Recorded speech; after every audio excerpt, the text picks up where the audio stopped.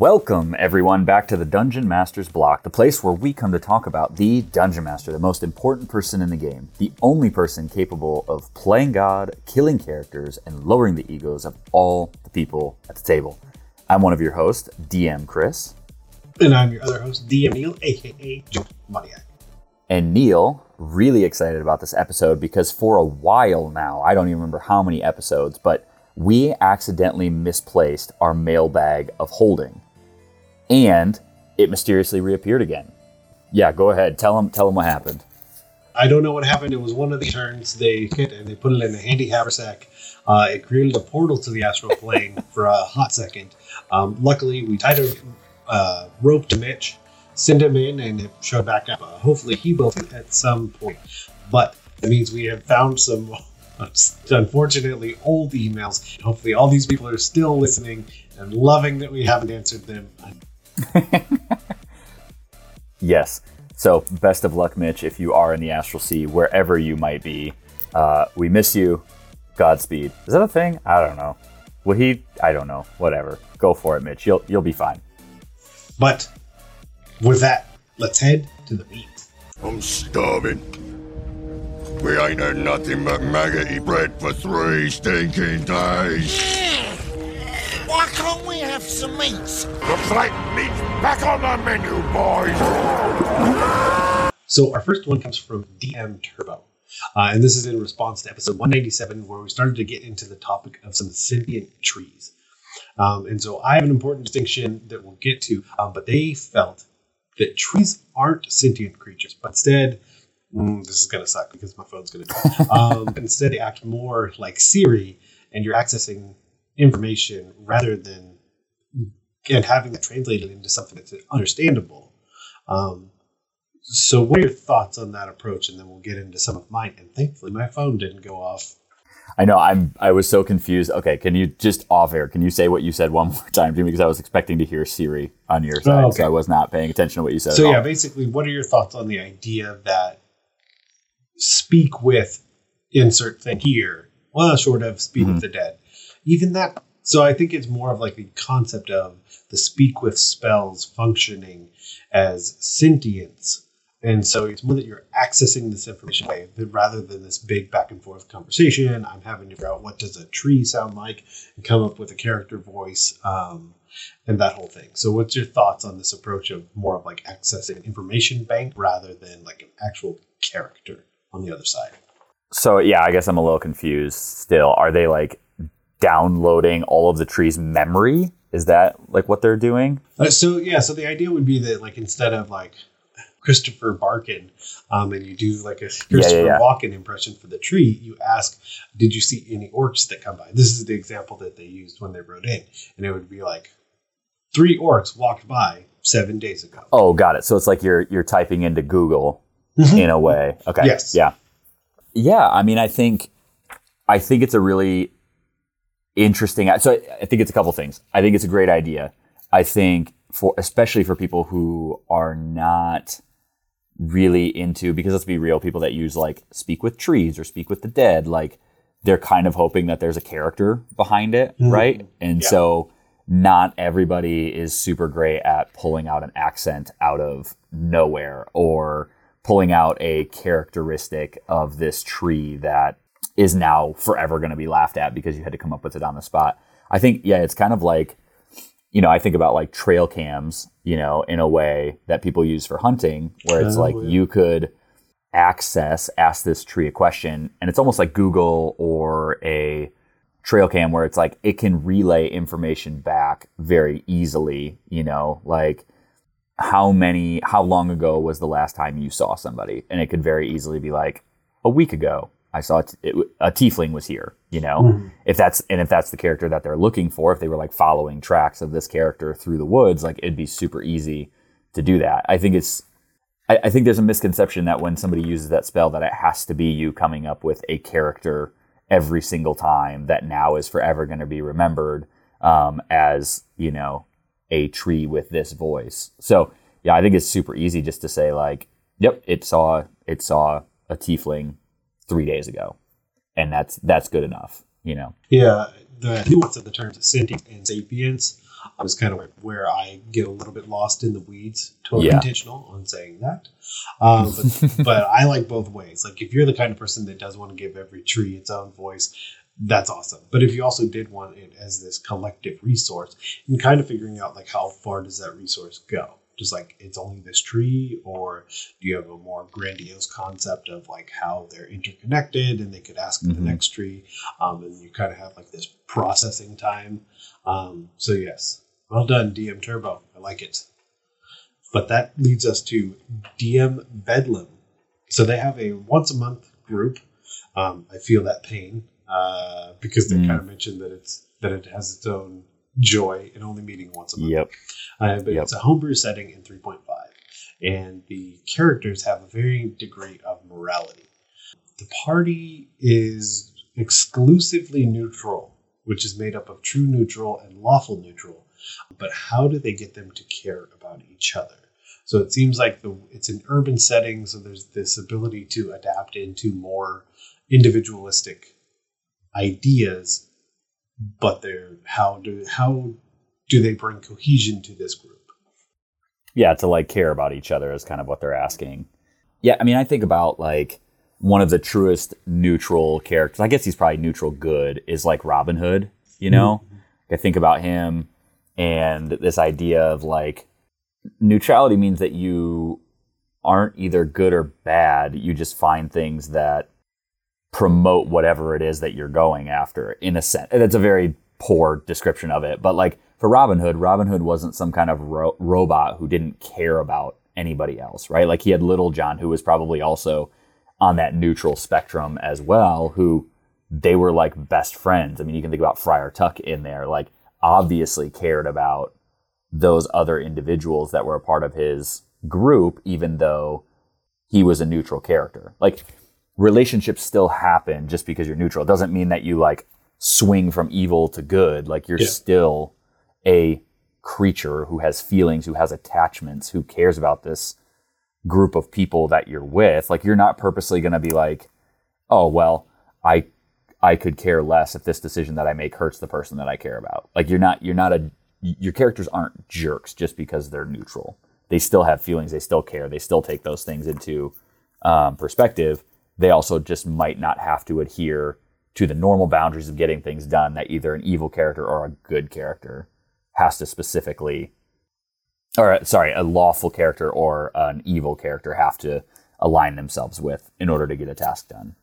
Yeah, I think one of the biggest things, regardless of the alignment of any one character, is, I mean, for good, for evil, neutral, lawful, the whole alignment thing is what is the mutual benefit for the group being together. And that's what you need to lean into. Like it doesn't really matter about the alignment, because if the lawful evil character sees the mutual benefit of a chaotic good player or player character, and they're working together and both people feel like their goals are being met, then they'll still be in the party together. It's when those goals don't align anymore that there is that conflict. And there's certainly conflict while they're together, but as long as their larger goals are being met. Sure. Yeah. Yeah. I just think the common misconception is that like evil characters don't care about anybody but themselves. Neutral characters don't care about anybody at all. They're just crazy. And lawful characters are the only ones that can have empathy and have relationships. Like I think that's just that's never been true, but that's kind of often the caricature that each of those classes is kind of given. But you can have an entirely group of evil people or evil alignments that care deeply for each other because they're friends. They just happen to be evil. The neutrality and the balance that you think is sometimes manifest in the concept of like, well, I saved this orphanage, so next week I'll burn this one down. Yeah, so it all evens out in the end. It works fantastic. That's called bipolar. It will work out well in the end. Okay, we have another. This one comes from DM Carlin. So they were thinking of different ways to add more to mounted combat. You don't have as much in 5th edition. You have the feat trees that exist in 3.5 where you start with mounted combat and you start to add more and more and more. So they were inspired by, and this is why you read the Dungeon Master's Guide and all the Monster Manual and all those things. So they were inspired by Flyby Attack for the giant owl, which, again, my 3.5 days made me think of, Ride by Attack, which isn't as much a thing, but basically giving that to the character. So, so do you think this is so my question, based on this idea, just to see how you feel, is do you think this is a good addition or potentially overpowered?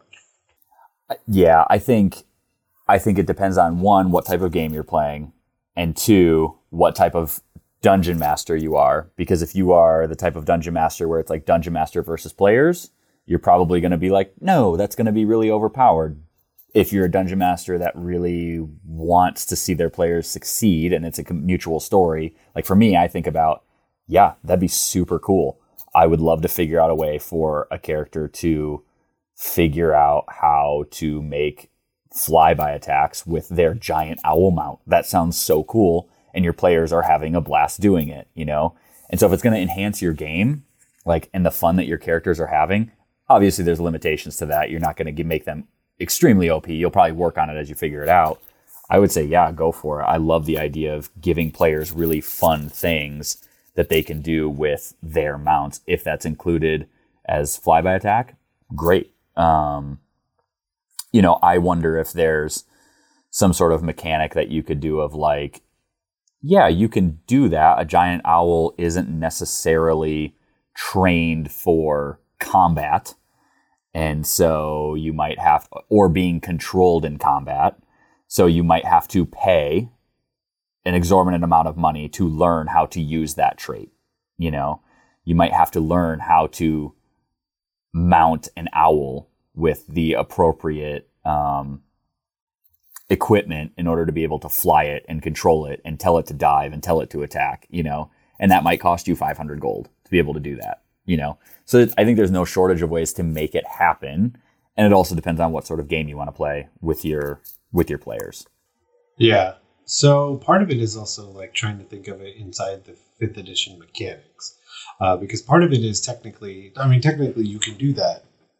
I mean, you could do a run by attack as well, because depending on how much movement you have and where the other person is, you run up, you attack them, and you run the rest of your movement away. And so then you have mounted combatant, where if you take that feat, then you have advantage against unmounted creatures. And you can force an attack targeted at your mount to target you instead. And if your mount is subjected to an effect that allows a dex save for only half, it instead takes no damage if it succeeds, and only half if it fails. So none of that.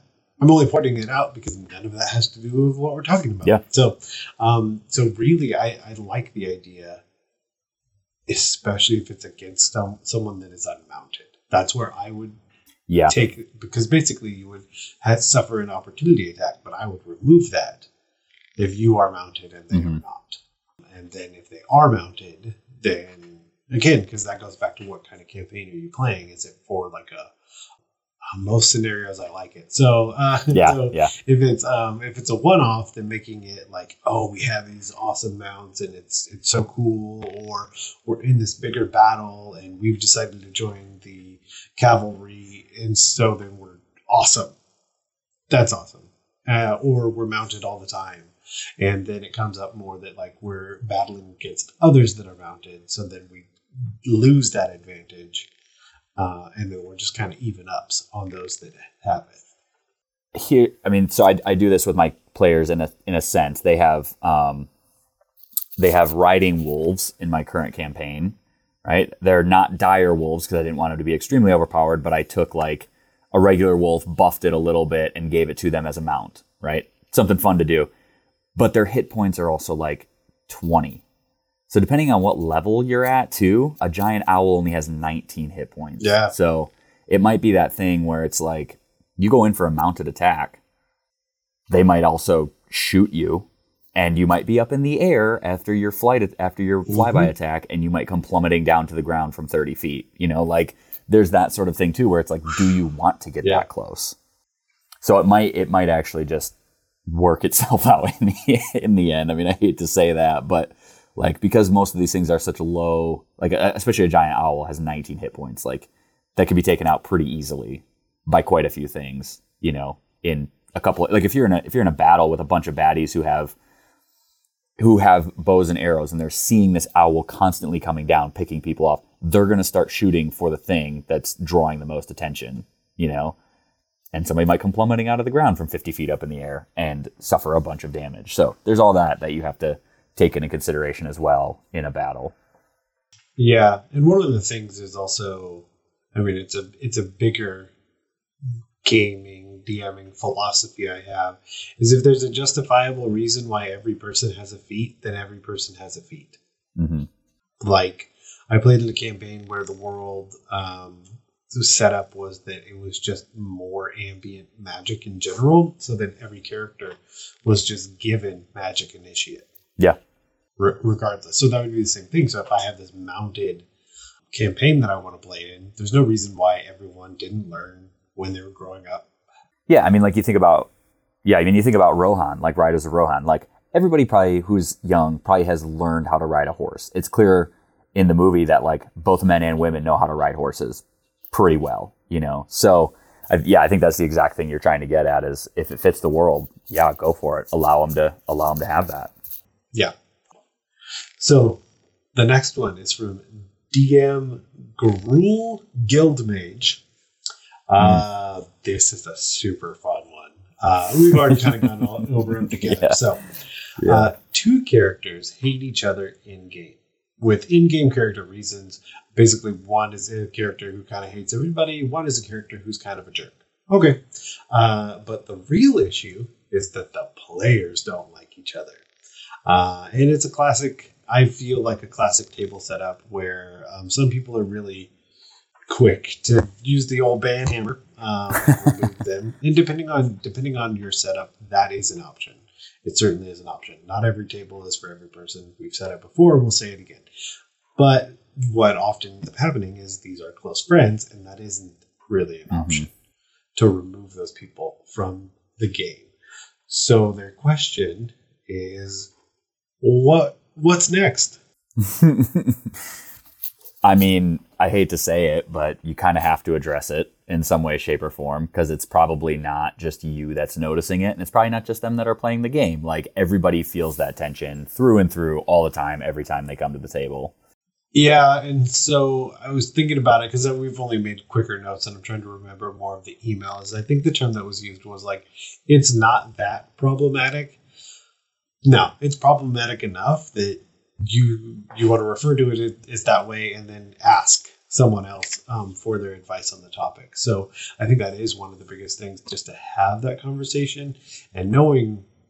See, I don't even want to say knowing your players. I want to change that for this specific thing. Knowing your friends, you know how that looks, because you can also, like, in one of the things, the overarching statement of just bring it up at the table, that might not work. Like it sounds like that might not. So you may need to approach people individually, approach them both together outside of the table, or if it does work because you feel that the other players are having such a problem, maybe approaching the table is the right answer. But yeah, you got to figure it out. Yeah, anytime, and I've had to do this a couple of times over the years, like anytime, I pay very close attention to this, like when somebody's character, especially on a group that's supposed to work well together, is constantly picking on another one of the characters, even if it just comes off as joking, I always send a text or I ask to stay on the Zoom call afterwards and say like, hey, just something that I've noticed. You good?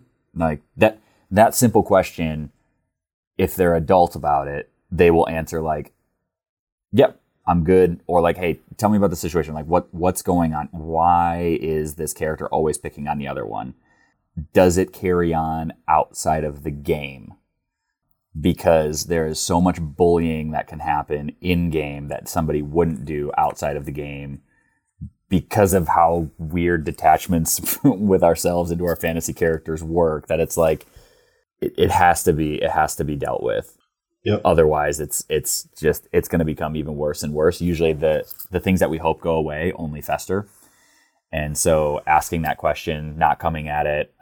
My biggest thing is I've always done it individually first. Yeah. I've always just asked like, hey, this is something I've noticed, like what's going on here, rather than assuming that there's a situation, bringing two people together and having it be super awkward. Only to find out like, oh yeah, that's just how our characters are and we couldn't care less. Yeah. Yeah. Yeah, totally. Yeah, or creating something that's not there in the first place, you know, like, oh, that person's, you know, yeah, all of that. So that's usually how I handle it. I handle it usually with the person who I notice is doing like the quote unquote picking on. I usually have just a side conversation with them and just say, hey, what's going on?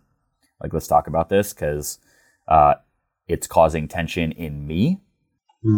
And that's like taking it away from like, I mean, you can do this in all sorts of stuff. Like what I learned in pre-marriage counseling when I went through that was only speak for what you're experiencing. Don't speak on behalf of the other person. And so saying from my point of view as the dungeon master saying, hey, this is something that I've noticed. It's causing tension in me and for me as a DM because I don't know how to go forward with this.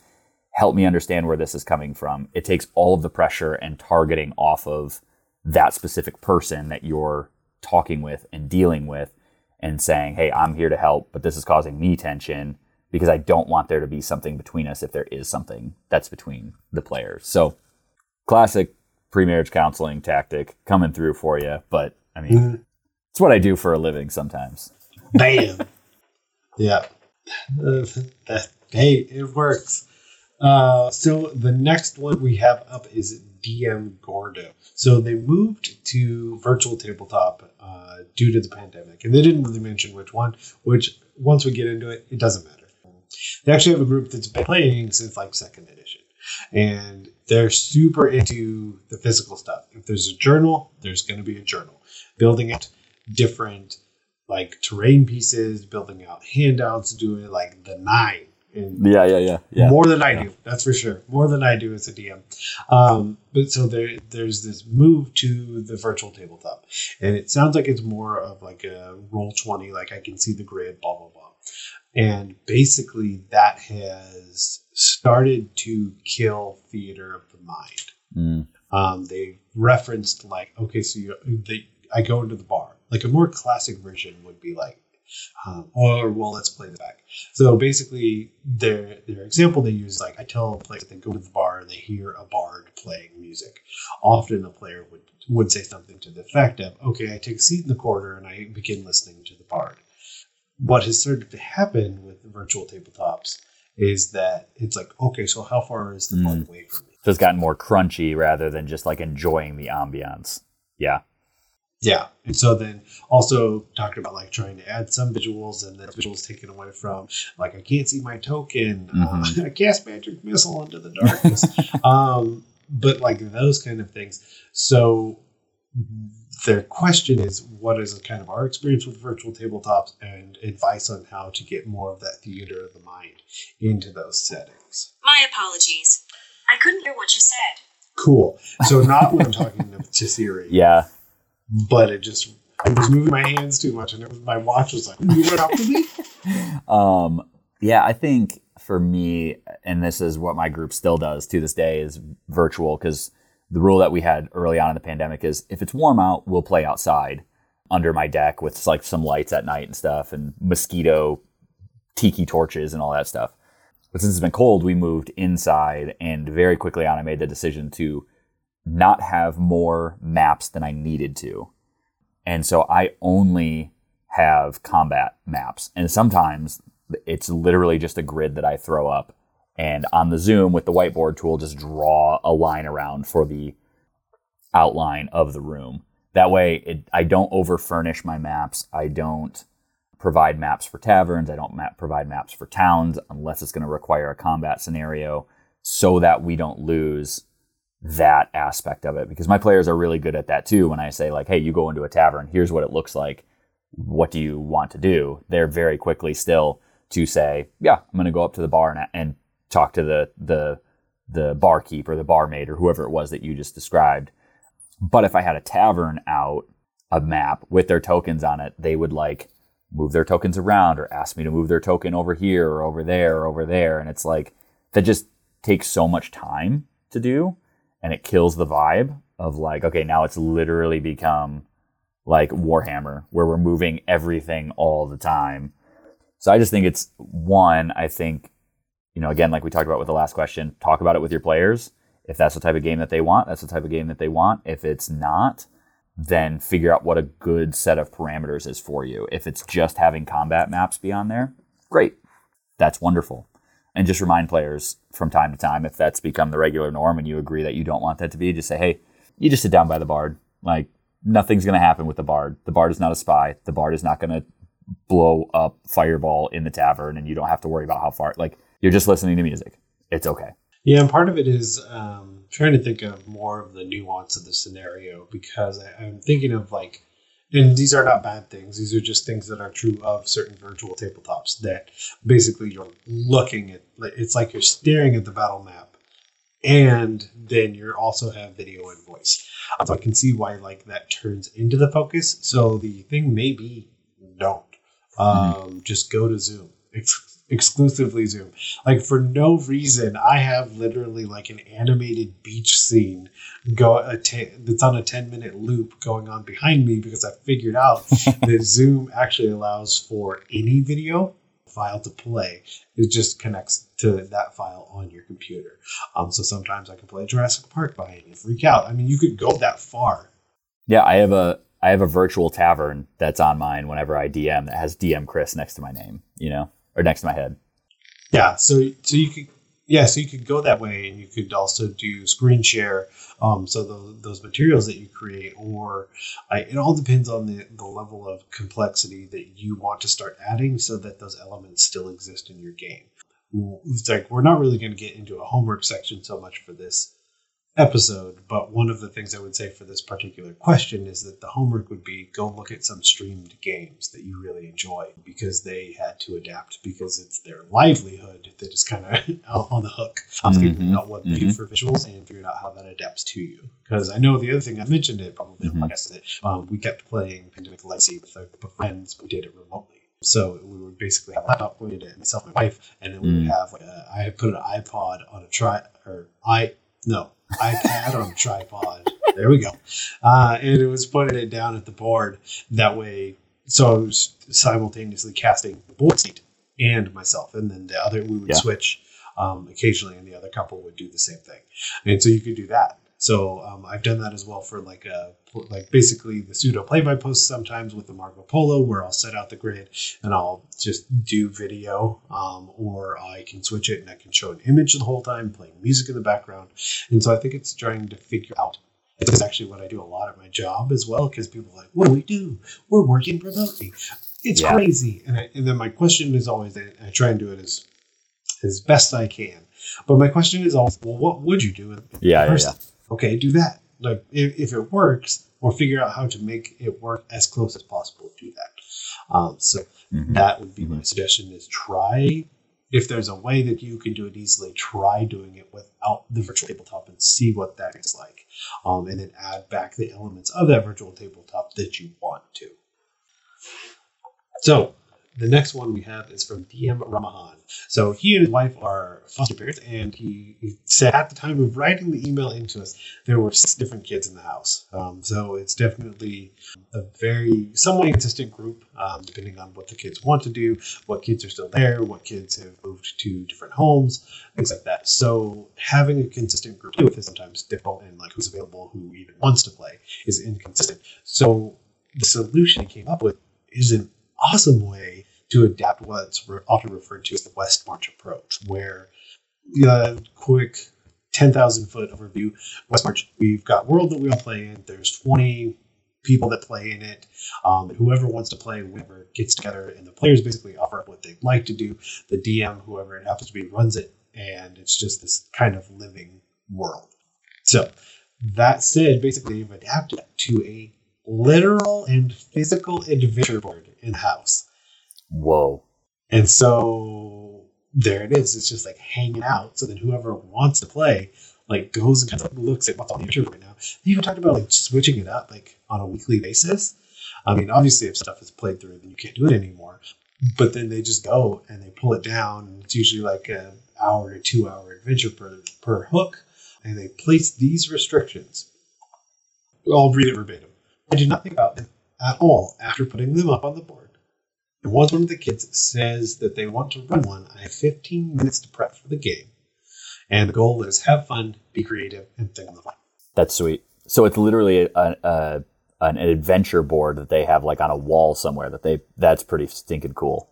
Yeah, it makes me think of like I mean, countless games, but my two thought is like World of Warcraft, when you like get to a new town and you can wander over. And there's like the little question or the little exclamation point over the actual board, and you click on it, and they're the quest like ready to go, and then you go do that. They've literally created their own mercenary guild in their house, which is super cool. Wanted, it could be I have rats in my basement. It could be so many things. And I love the idea of also maybe be like a way that you and I don't feel so bad after we're done with like a top 10 episode. Because you can just write them down and just like they're just over on this board over here, and people can choose them as they want to or not when they don't. Yeah.